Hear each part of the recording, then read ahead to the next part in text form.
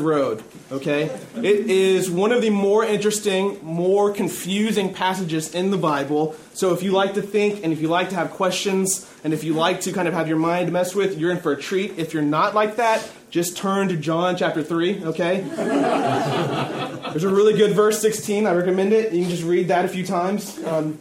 Daniel 10, man, I promise you, okay? We're going to have some questions. We're going to have some things that perhaps we never thought about before as Daniel receives this vision and some strange things start happening. Now, are you familiar with a guy named Thomas Jefferson? Quick quiz, okay? I believe he was a founding father of America. I'm not the best with history. Is that correct? I think so. Yeah, that's right. Thomas Jefferson actually created his own Bible. I don't know if you're familiar with this or not. It's called the Jefferson Bible. He had a few beliefs about the way the world operated that contradicted with certain things that were in the Bible. So his solution to this was to cut out certain things from the Bible. Probably not the best thing to do, okay, as a Christian, but he goes through and he cuts out some big chunks from the Bible. And in particular, it's interesting to watch what he does with the gospel. So you can actually get your hands on a copy of the Jefferson Bible. This is the Bible that he read out of, that he gave to people. This was his kind of thing. What he cut out was anything that went against what he termed reason, and anything that he thought didn't line up with science, with kind of natural explanation. So in the Gospels, interestingly enough, he takes out all of Jesus' miracles. Anytime you see Jesus heal somebody, or anytime you see Jesus cast out a demon, it's not there anymore, okay? Now, if you've read the Gospels, you're going to be aware that this is a large part of the Gospels, okay? All that you're left with are a few short stories and some teachings from Jesus. But Jesus didn't have medicine, he wasn't writing prescription pads, and there are no such thing as demons, so this whole exorcism thing is really weird, so we're just going to cut all those stories out. Also, Jefferson's Bible ends with Jesus' death. There's no resurrection story, which again is kind of a central part to the Christian faith, but for Jefferson, again, there's no easy natural explanation for the resurrection, so he cuts it out. Now, I tell you this story because I think you and I are often tempted to do the same thing. We come to the Bible with our own definition of how the world works. And we often cut out, whether actually taking the pages out or just ignoring things in the Bible that don't fit our view of the world. And what we should do is the opposite. We should come to the Bible and say, perhaps our view of the world should be challenged by the view that the Bible presents us. Maybe the world works a little bit differently than how we thought it previously worked, okay? So keep that in your back pocket. Buckle up. Here we go. Daniel chapter 10. Chapter 10, verse 1, we'll start reading. In the 3rd year of Cyrus, king of Persia, a word was revealed to Daniel, who was named Belteshazzar. And the word was true, and it was a great conflict, or it was about a great conflict. And he understood the word and had understanding of the vision. In those days I, Daniel, now Daniel's talking, was mourning for 3 weeks. I ate no delicacies, no meat or wine entered my mouth, nor did I anoint myself at all for the full 3 weeks. So the prophet Daniel is in exile in Babylon, and he is mourning. He spent 3 weeks upset. We don't know exactly about what. People have made guesses, but for whatever reason, he's upset. He is in this time of fasting. So he's not eating delicacies. He's not drinking wine or grape juice and root beer, all that. He's not eating meat, okay? And he's not using lotion. It's an interesting part to put in here. But think a Middle Eastern climate. This was an important part of keeping yourself healthy and clean and hygienic. But he's fasting from all those things, okay? For 3 weeks, he's in the state of mourning and prayer. And then finally, after 3 weeks, 21 days, he gets an answer. Verse 4. On the 24th day of the first month, as I was standing on the bank of the great river, that is the Tigris, I lifted up my eyes and looked, and behold, a man clothed in linen, with a belt of fine gold from Uphaz around his waist. His body was like beryl, his face like the appearance of lightning, his eyes like flaming torches. People said that about my eyes, but that's not important. His arms and legs like the gleam of burnished bronze, and the sound of his words like the sound of a multitude. And I, Daniel, alone saw the vision, for the men who were with me did not see the vision, but a great trembling fell upon them, and they fled to hide themselves. So Daniel sees this heavenly, celestial, glorious kind of man in front of him. He's the only one who sees it, but everybody else kind of senses that something's wrong, and so they leave. Not very good friends. Daniel's on his own, okay? And Daniel's left here with this person. So I was left alone and saw this great vision, and no strength was left in me, verse 8. My radiant appearance was fearfully changed, and I retained no strength. Then I heard the sound of his words, and as I heard the sound of his words, I fell on my face in deep sleep with my face to the ground. So try to get yourself in the story, okay? Daniel has, for 3 weeks, been praying and mourning and crying out to the Lord 3 weeks is a long period of time to receive no kind of feedback from God. Finally, someone shows up, but it's almost too much for Daniel to handle. And it's such an intimidating and glorious kind of vision given to him that he faints. Okay, he loses all of his strength. His body does this kind of I quit moment, okay? And it just stops working. He falls down in a deep sleep with his face in the ground. And behold, a hand touched me, and set me trembling on my hands and knees. So he's touched by this person, and he's able to get on all fours. So baby steps, okay? He wakes up, he's on all fours.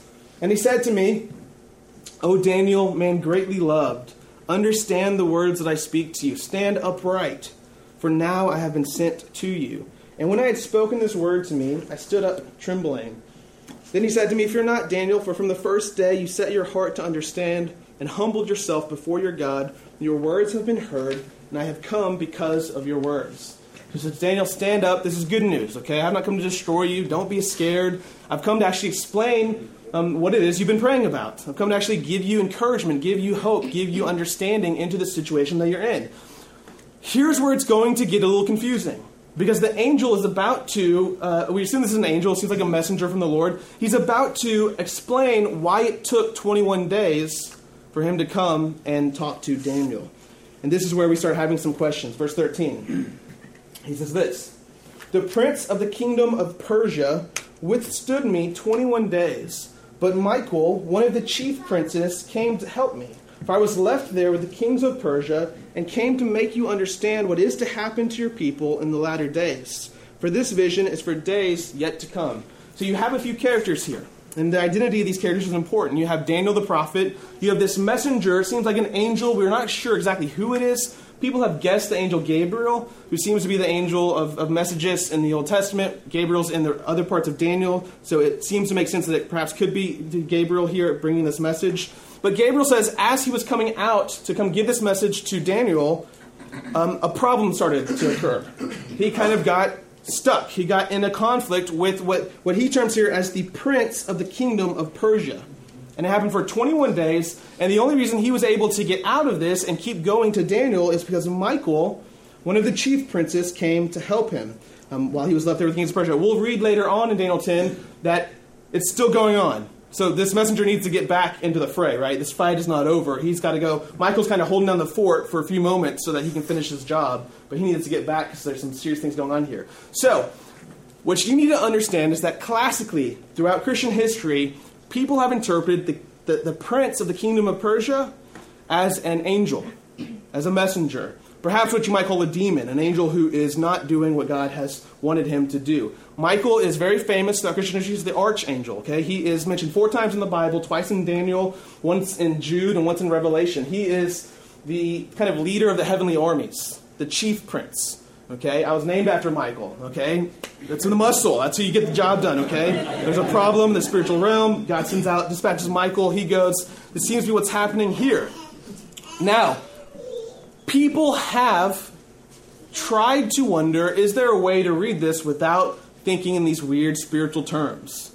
Could this prince of Persia, could it be a human?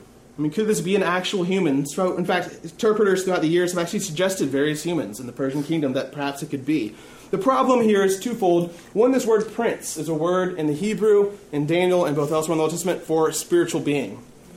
Again, Michael, who's clearly a spiritual being here, one of the chief princes, one of the head angels, comes to help out.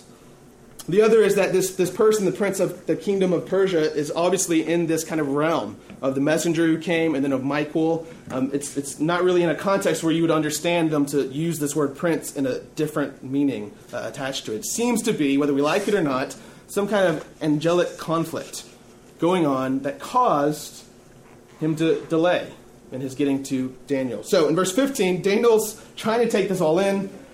When he had spoken to me according to these words, I turned my face toward the ground and was mute. He's out again, okay? He falls down. This is too much for him. He's overwhelmed. He can't talk. And behold, one in the likeness of the children of man touched my lips. Again, we don't know who this is. This could be the messenger who's already been speaking to Daniel. Perhaps it's the second character. Some perhaps see in children of man something close to son of man. which might think this is an appearance of Jesus here. He touched his lips, then he opens his mouth and spoke. And I said to him who stood before me, O my Lord, by reason of the vision, pains have come upon me, and I retain no strength. How can my Lord's servant talk with my Lord? For now no strength remains in me, and no breath is left in me. Daniel here says, look, this is too much. All right, this is not what I signed up for. I'm fine without getting an answer to the prayer at this point. If you could just leave me be, I'd be fine. This is the second time I've fallen down on the ground. This is really an overwhelming experience for me, okay? And then in verse 18, this person with the appearance of a man touches him again and strengthens him. Verse 19, and he said, O man, greatly loved, fear not. Peace be with you. Be strong and of good courage. And as he spoke to me, I was strengthened and said, Let my Lord speak, for you have strengthened me. Then he said, Do you know why I have come to you? But now I will return to fight against the prince of Persia, and when I go out, behold, the prince of Greece will come. So there is more conflict in the future. But I will tell you what is inscribed in the book of truth. There is none who contends by my side except these Michael, your prince. Now, there's a lot going on here, and just kind of the introduction. We're not even told what the vision was that Daniel had yet, and we're not told what the meaning of that vision was. It's a pretty simple, straightforward meaning. It fits in line with much else what we've seen in Daniel. The kind of real interesting stuff is happening right here in this introduction. What's going on? There is this picture of spiritual warfare, this picture of this angelic heavenly realm where all this action is taking place that affects and influences things that happen on the earth. And here's the question I want to ask this morning. Do you believe that? When you view the world, is that the view of the world that you have? That there are spiritual creatures, angelic beings, there's a whole other realm where action takes place that affects and influences the things that happen on this earth. Let me tell you, I spent the week scouring how people interpret Daniel chapter 10, looking at the handful of people who interpret this in human terms and don't see spiritual creatures here, and looking at Hebrew scholars and historical interpretations throughout church history. And I've got to tell you, the far majority of convincing readings is that, whether we like it or not, Daniel 10 is talking about angels, fighting angels, influencing things that happen on the earth. And as I read it, the question that occurred to me, and then that I thought I would ask you, is that how you see the world operating? Is that how you picture the world? Is that your view of the world? So, for instance, if you have been praying to God and you haven't heard anything, is one of the options up in your mind running for why you haven't heard an answer that perhaps God had sent an angel to tell you, but he's been caught up with the demon somewhere else? Probably, if I'm guessing, not. Okay? You're like, well, maybe I got the answer. It was no. Maybe I just missed the answer. Who knows? But I'm not probably going to guess around this kind of spiritual conflict. Or is when you observe something bad happen in the world, there's lots of explanations for it. You start thinking through what's going on, what's behind it. Is one of the explanations up and running in your mind that perhaps there's some spiritual activity, there's some heavenly conflict that has influenced and led to this situation? So, for instance, this past week, I don't know if you saw this, but there's another school shooting. Teacher was killed. 2 students, I think, were injured in Nevada, I believe. So when you see something like that, right, there's a lot of things to think about. Mental health, all kinds of things going on, kinds of things in play. But are you wondering, it's one of the first things you think, going, I wonder what the prince of this kingdom was doing with this prince of... that's not really an option, I don't think, in most of our minds. It's not how we interpret and view the world. Or we've got a fall festival coming up this afternoon, okay? When we wake up and it's raining, do we think, oh man, there's some kind of big spiritual conflict happening today, trying to keep us from this fall festival, trying to keep us from enjoying this community-wide event? I don't think this is how we normally look at the world. Now, that might be okay if Daniel 10 was alone in its presentation of these spiritual realities. The problem is it's not. The scripture is full of these kind of explanations and these kind of stories and these kind of statements, that there are spiritual, supernatural beings that make decisions, have conflict, and whose decisions influence what we experience on the world. So we might say this morning that Daniel 10 in the Bible suggests this to us. There's more to the world than simply the natural. There's more to the world than simply the natural, than simply what we can measure and put and reproduce in a scientific laboratory, than what we can see and observe and describe. There's more. There's more than just the natural. Now, you and I live, quick history lesson, on the opposite side of what we call the Enlightenment. or the scientific revolution, or the dawn of modernity. This is a period of time where human beings have learned a whole lot about how the world works. And one of the things that that's caused us to do is question the explanations we used to give for things. So humanity for all time used to explain unexplainable things by talking about the supernatural, by talking about God, spirits, good spirits, and evil spirits. This is a phenomenon across the globe for all of history. Well, a few hundred years ago, we started learning about cancer. We started being able to put things under microscopes. We started being able to observe things and work in ways we hadn't been able to work before. And one of the things that people postulated, that people guessed, was that the more we learn about the world, the better our science gets, the less we'll need to believe in God. Why do I need to say God gave you that sickness when I can actually watch the bacteria that gives you that sickness, right? I can observe how the world works naturally, everything that I can see in front of me, and I no longer need to reference anything supernatural, anything beyond just our physical, observable, repeatable, testable world. And this has, I'll claim this morning, even influenced how you and I as Christians read the Bible. We come to the Bible with a naturalistic worldview. We are automatically skeptical of anything that claims reference to something beyond what we can see and measure versus something that we can see kind of with science. As Christians, though, you and I believe in something called the supernatural, something beyond just the natural. So if you believe in God, you believe there's more to the world than just the natural. There's something that you can't measure. There's something that you can't observe. You can't put God in a laboratory and test him, okay? You're not going to be able to find out different characteristics about God by putting him under a microscope. This is beyond science. This is beyond history. There's something beyond just the natural. Now, what I think has happened, though, is that the Enlightenment, or this kind of naturalistic worldview, the effect it's had on Christians is not to make them not believe in God, but what it's really done, if you watch Christians throughout history, is it's taken out our belief in angels and demons.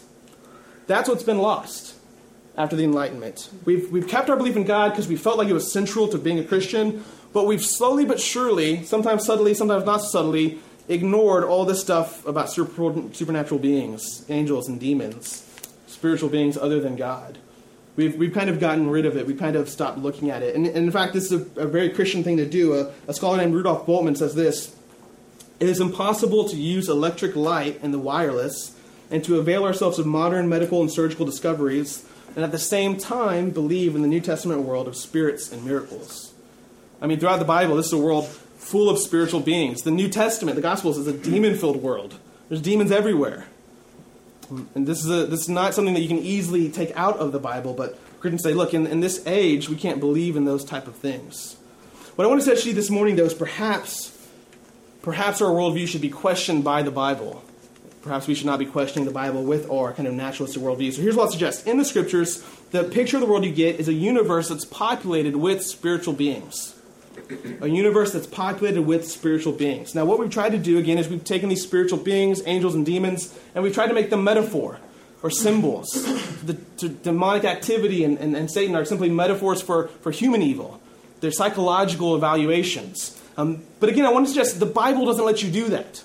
The Bible has this very clear kind of personal descriptions given to these supernatural beings. So in the Gospels, for instance, what people try to do is say, you see this demonic activity in the Gospels, and when Jesus casts out a demon, what he's really doing is healing someone of a mental illness or some kind of disease of that nature, okay? Now, in some cases in the Gospel, some stories, you might have some sort of argument there, but there's plenty of stories in the Gospels where there are demons who talk to Jesus and who then leave humans to go into pigs and do things inside of pigs. The original swine flu, okay? This is not something easily explained away as a mental illness. This is a clear clue here that what you have is a belief, a worldview, that there are personal beings, spiritual beings, who are actively working and acting on and inside of creation. This is throughout the Bible. I don't think you can easily take this out of the Bible. I'm skeptical, just like you're skeptical, when I hear about spiritual things and spiritual beings doing this or that and demon possessions and all these kind of things. I have that Western modern person skepticism. But then I read the Bible, and I can't imagine reading the Gospels without demons. I can't imagine demons in the Gospels being a metaphor for evil. It's so central to the narrative of Scripture that I can't read it that way. I'd also say the world around us gives us problems if we want to take out spiritual beings from our understanding of how the world works. So historically, most human beings, it's been axiomatic to them that there are spiritual creatures. For all of history, there seems to be something inherent to a human life that says we observe there's more than what we can see. There are things happening around us that we can't explain, and there are things that go bump in the night. For all of history, human beings have done this. Even globally today, if you are, if you're sitting there and going, you know what, I would rather choose to interpret this in another way, other than a personal kind of spiritual creature, you're in the minority of people who live right now. I mean, globally, most Christians have this very spiritual kind of experience where they're involved with angels and demons and those kind of things. And then the world, culturally, globally, also is this very spiritual place. The predictions that people made after the scientific revolution that people would stop being religious were wrong. Boltzmann was wrong when he said you can't believe in science and go to the doctor and still hold on to these spirits. They do. People who go get CAT scans and have surgery very much believe and experience this spiritual world. In America, I mean, you're aware of this, right? This new age kind of occult Wiccanism. I mean, this is exploding all over the world, where people are saying, we've experienced something beyond what we can see.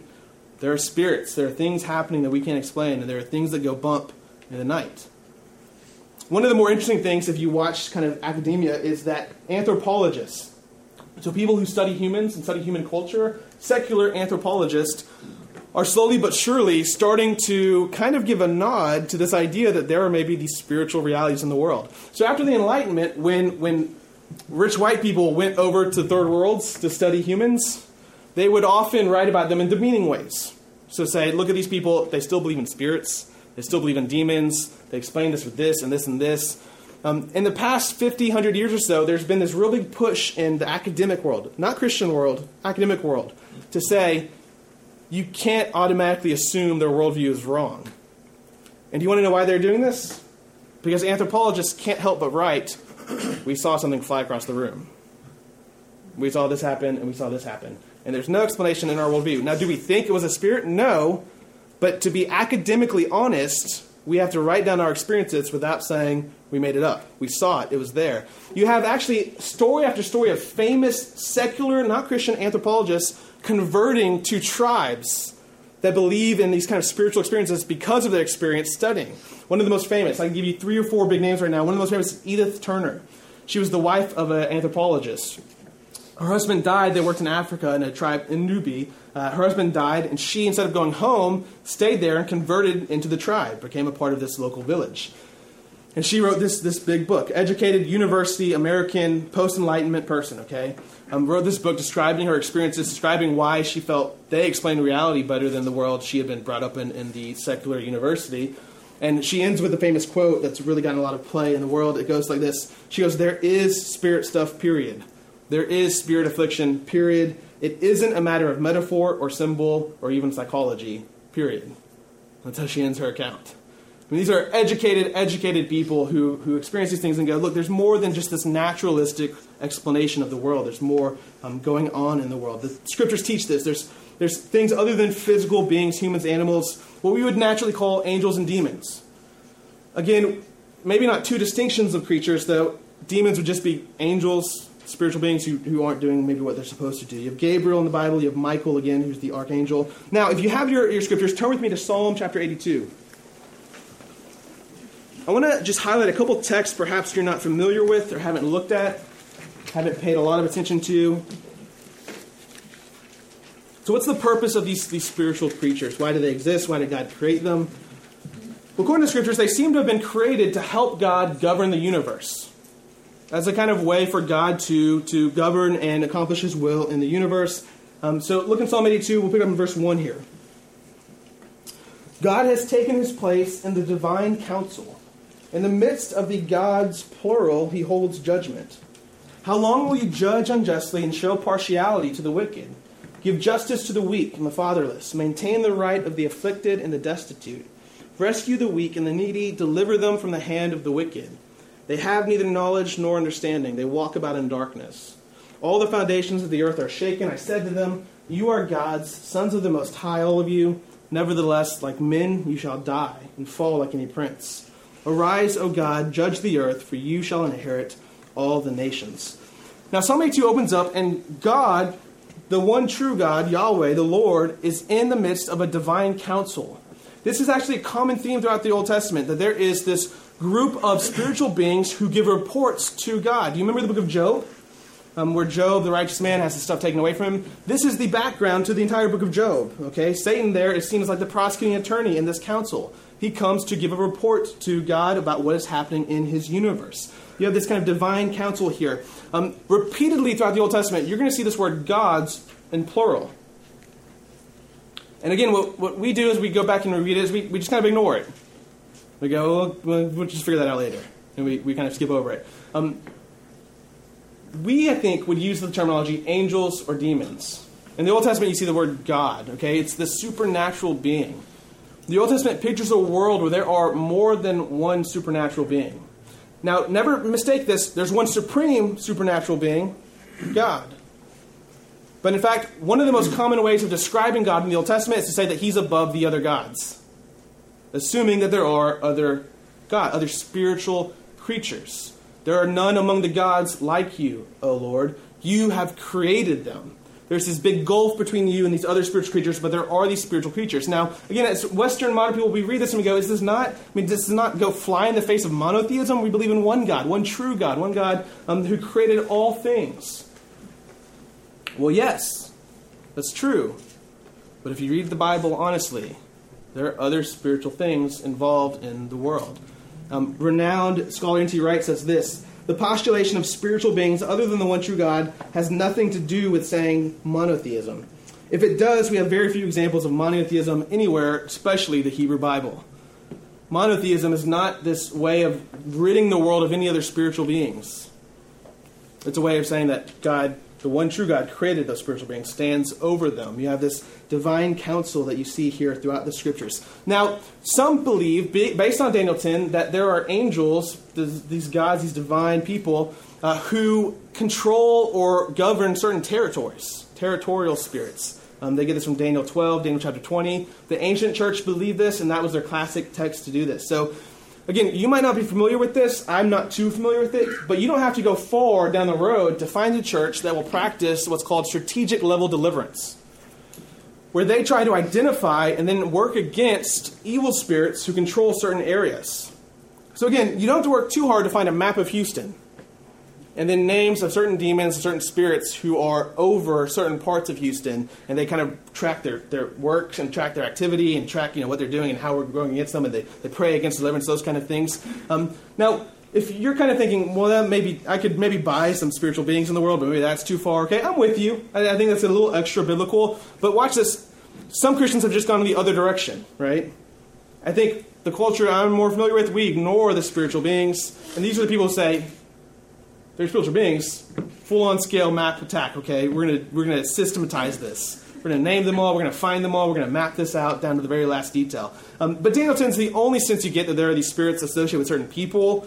And then that, even in Daniel 10, Daniel doesn't do anything to them, right? There's no call for Daniel to pray against them or name them or anything of that nature. Perhaps that is going too far. Hebrews 2, angels are these messengers or ministers for God's people. Now, the maybe more intense part of this, as it's portrayed in the Bible, is not only are there spiritual beings, but there's conflict in the spiritual world. In fact, Daniel consistently paints the problems that Israel is facing with spiritual conflict.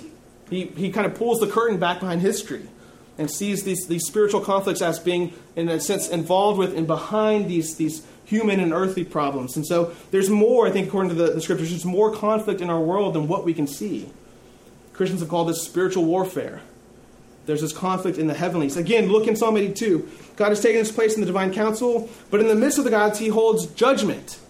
They've not been doing what he set out for them to do. He says, how long will you judge unjustly and show partiality to the wicked? Give justice to the weak, to the fatherless. Maintain the right of the afflicted and the destitute. Rescue the weak and the needy. Deliver them from the hand of the wicked. They have neither knowledge nor understanding. They walk about in darkness. All the foundations of the earth are shaken. I said, you are God, sons of the Most High. Nevertheless, like men you'll die and fall like any prince. Arise, O God, judge the earth, for you shall inherit all the nations. Throughout the Bible, you see this kind of warfare motif. We've talked about this throughout the book of Daniel. In the Old Testament, God is constantly battling these evil forces in his creation. that seek to resist his will. In the New Testament, Jesus shows up and there are demons everywhere. Jesus and later New Testament authors will say Satan is the ruler of this world. And they'll say, I've come to destroy his works, to take back over what's rightfully mine. You can picture Jesus' entire ministry as this one single act of reclaiming what's properly his. And every single instance in Jesus' life, his ministry, when he casts out a sickness, when he casts out a demon, when he forgives someone of their sin, when he goes to the cross and dies and resurrects, this is all him reclaiming something that's been taken away, something that's under kind of enemy possession, under enemy belonging. Now, what's interesting about this is it seems like spiritual beings in the scriptures have free will, which is, I think, again, one step further than we often think of spiritual beings. So in the Western world, when we acknowledge the existence of angels, we often imagine them as mindless, volitionless, like will-less creatures who just kind of mindlessly do what God has asked them to do. We don't think of them as persons with desires or motives or with the ability to go against or go with God's will. But that's what, again, this picture you get in Daniel 10, and again, the picture you get throughout the scriptures. Even in Psalm 82 here, you have these spiritual creatures who aren't doing what they're supposed to do, who aren't judging the world and influencing the world the way they're supposed to influence the world, and God promises his judgment. Flip with me one more text to Genesis chapter 6. Just so I can really make sure that you'll leave here with lots of questions, I want to read to you Genesis 6. If you've never read this is just the best day that you've ever been alive, okay? This is actually a story in Genesis 6 that is the background story, the reason given for why God brings the flood. Remember Noah's Ark, the cute animals, everybody drowned, okay? This is the flood story, real famous. This is actually in Genesis 6 the story that led to the flood, okay? If you're not aware of it, this will be very interesting to you. When man began to multiply on the face of the land and daughters were born to them, the sons of God saw that the daughters of man were attractive, and they took as their wives any they chose. Then the Lord said, My spirit shall not abide in man forever, for he is flesh. His day shall be 120 years. The Nephilim, or these supernatural kind of giant people, were on the earth in those days, and also afterward, when the sons of God came into the daughters of man, and they bore children to them. These were the mighty men who were of old, the men of renown. The Lord saw that the wickedness of man was great in the earth, and that every intention of the thoughts of his heart was only evil continually. And the Lord was sorry that he had made man on the earth, and it grieved him to his heart. So the Lord said, I will blot out man whom I have created from the face of the land, man and animals and creeping things and birds of the heavens, for I am sorry that I have made them. But Noah found favor in the eyes of the Lord. Now, most people, most scholars who read this text see sons of God as angels, these divine beings, messengers. Some have suggested, let's not read it that way. Let's read them as humans, okay? But you get into problems with this. Son of God is not used in these contexts to refer to humans. In fact, Son of God is explicitly compared to the daughters of men. And specifically, the effect of them marrying each other is to create these unnatural, giant, kind of supernatural beings that weren't meant to be in the earth, that caused God great distress. Where he says this was not part of the plan. These people are not Nephilim. They're not supposed to be roaming around here.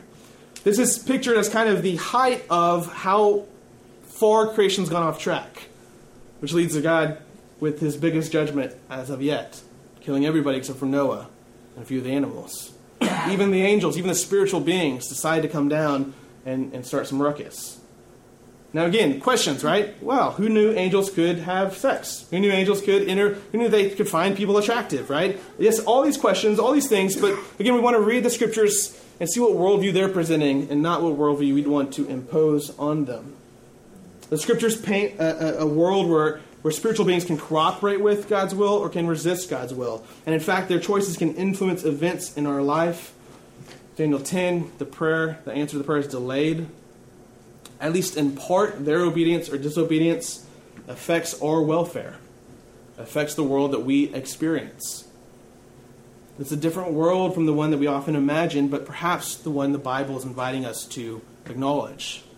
The reality of spiritual beings, the reality of the supernatural. Now, a lot to think about, a lot of questions for one day. We will talk about Daniel 10 for one more week. Okay, so we'll take a break next week, and then in 2 weeks we'll come back to Daniel 10 and talk some more about what's happening here and how it maybe has implications for our lives. But I don't want to leave you hanging. Okay, so 3 ways this morning as we close that we might respond to the reality of the supernatural. 3 Christian responses to the reality of the supernatural. Number 1 is this. I suggest that we should wake up. That we should be aware of the world that we live in. C.S. Lewis has this famous quote. He says, the two big mistakes when it comes to Satan and the demons is to pretend they don't exist or to pretend they're like the most important thing that's ever existed. And I think you can see that extreme in a lot of people, one or the other. But you got to wake up. And so are we willing to challenge our faulty frameworks? Often we come to the Scriptures with this idea of what God has to be like and what the world has to be like. And we cut out anything there that doesn't fit in with that definition. I don't think that's the way we're supposed to read the Scriptures. I think they're supposed to read us and press our assumptions. We need to wake up. We need to realize that the world that we live in is in conflict. We often live a vacation lifestyle as Christians. We should be living instead of a warfare lifestyle. The way you live is very different in vacation than how you live in a war. In vacation, you amass all the trinkets that you can. You try to make yourself as comfortable and safe as you can. Forget all the bad things as much as you can. We call it the American dream. In war, you sacrifice. In war, you're focused. You're strategic. In war, you realize there are things that need to change, and you can focus on yourself after those things are changed, after the mission is accomplished. We wake up. The second one is we join the battle. This is simply, again, realizing the state of the world as it is. So I learned a long time ago this real simple thought that was kind of a real big deal for me at the time. It was this. As I was working with kids, I got told this a lot. I don't know why, but it was be a part of the solution and not the problem. Okay, so you've got like a group of kids rowdy. You should be not being rowdy, right? You should be part of the solution, not the problem. So in the world, right, Christians need to be part of the solution and not the problem. If there's a conflict going on, we should make sure that our lives and our decisions and our actions are leading in the right direction and not in the wrong direction. The world is headed one of two places at every moment, and every decision is going in one of two places. More like what God desires, more like His kingdom, or opposite of that. The question we should ask ourselves is, how are we influencing that? How are we using our time, our choices, our resources? Are we standing up for what's evil? I would caution against what could be called Christian magic. Okay, I don't think these supernatural realities call us to participate in. So Christian magic, I think, would be coming up with incantations that work as formulas. Things of that nature, right? Jesus' kind of revolt against evil and the demonic activity was kind of simple. I mean, he just kind of came against it, prayed against it. The disciples just kind of came against it, prayed against it. They didn't do these intense background checks. They didn't do all these intense kind of practices and rituals and naming and those kind of things. They just said, this is not what's supposed to belong. God, get rid of this. And they join the battle, but they don't kind of fall into this kind of magic ritualism. The last one is this, and this is important. We rejoice and we live in God's victory. We rejoice and we live in God's victory. So, there's a percentage of people, I hope that this might be you, there's a percentage of people who, when they find out that germs exist, react in a unhealthy way. So, previous to that, right, they thought the world they lived in was full of stuff that they could touch and hold. It was beautiful, they could play with it, they could pick it up, they could set it down, they could put stuff in their mouth, they could take it out of their mouth, they could have their hands and touch other people's hands and those kind of things. And then at some point in their life, someone introduces them the reality of germs. There are invisible things on stuff that can be bad. They can make you sick. They can even kill you. And they're on your hands, and they're on other people's hands, and they're on doorknobs. They're everywhere you look. You're breathing them right now. Now, for a majority of people, they react in a mature kind of adult way by going, okay, I didn't know that. Let me take the necessary precautions and then keep going with my life, right? I'll wash my hands after I go to the bathroom, wash my hands before I eat dinner, those kind of things. There's a small percentage, I don't know if you're aware of this, who react in like paralytic fear, who their whole world crumbles around them.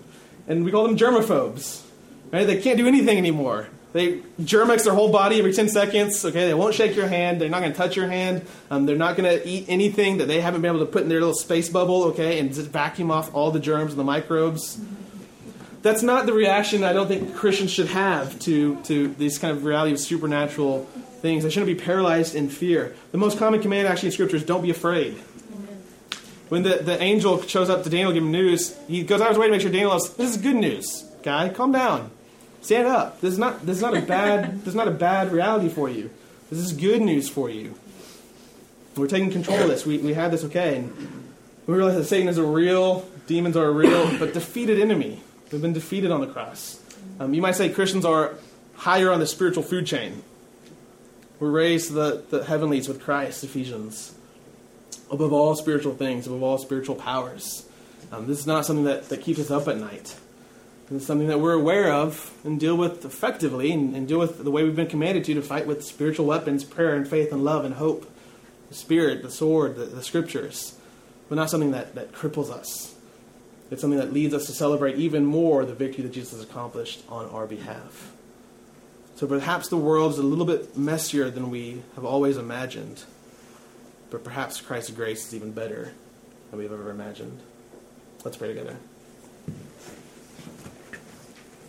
Father, we thank you for the time this morning to worship and the time to read your Scriptures, even the parts that perhaps confuse us more than they make sense to us. We pray that you would give us the clarity and insight to see the world rightly, to see the world as you have revealed it to us, that we would be able to act faithfully in it, to worship you faithfully in it. We thank you again for your Son, for his victory in the world, over all that's gone wrong, over all evil, over our sin, over the death that we experience, over Satan, for the victory that he's accomplished. Thank you for the Spirit that you've given to us. Father, we pray that Spirit would be powerful in us and around us, that we would walk in the Spirit and live by the Spirit, and that his power would be evident in the way that we love you and follow you and seek to share the good news of what you've done with the world around us. It's in your Son's name that we pray. Amen.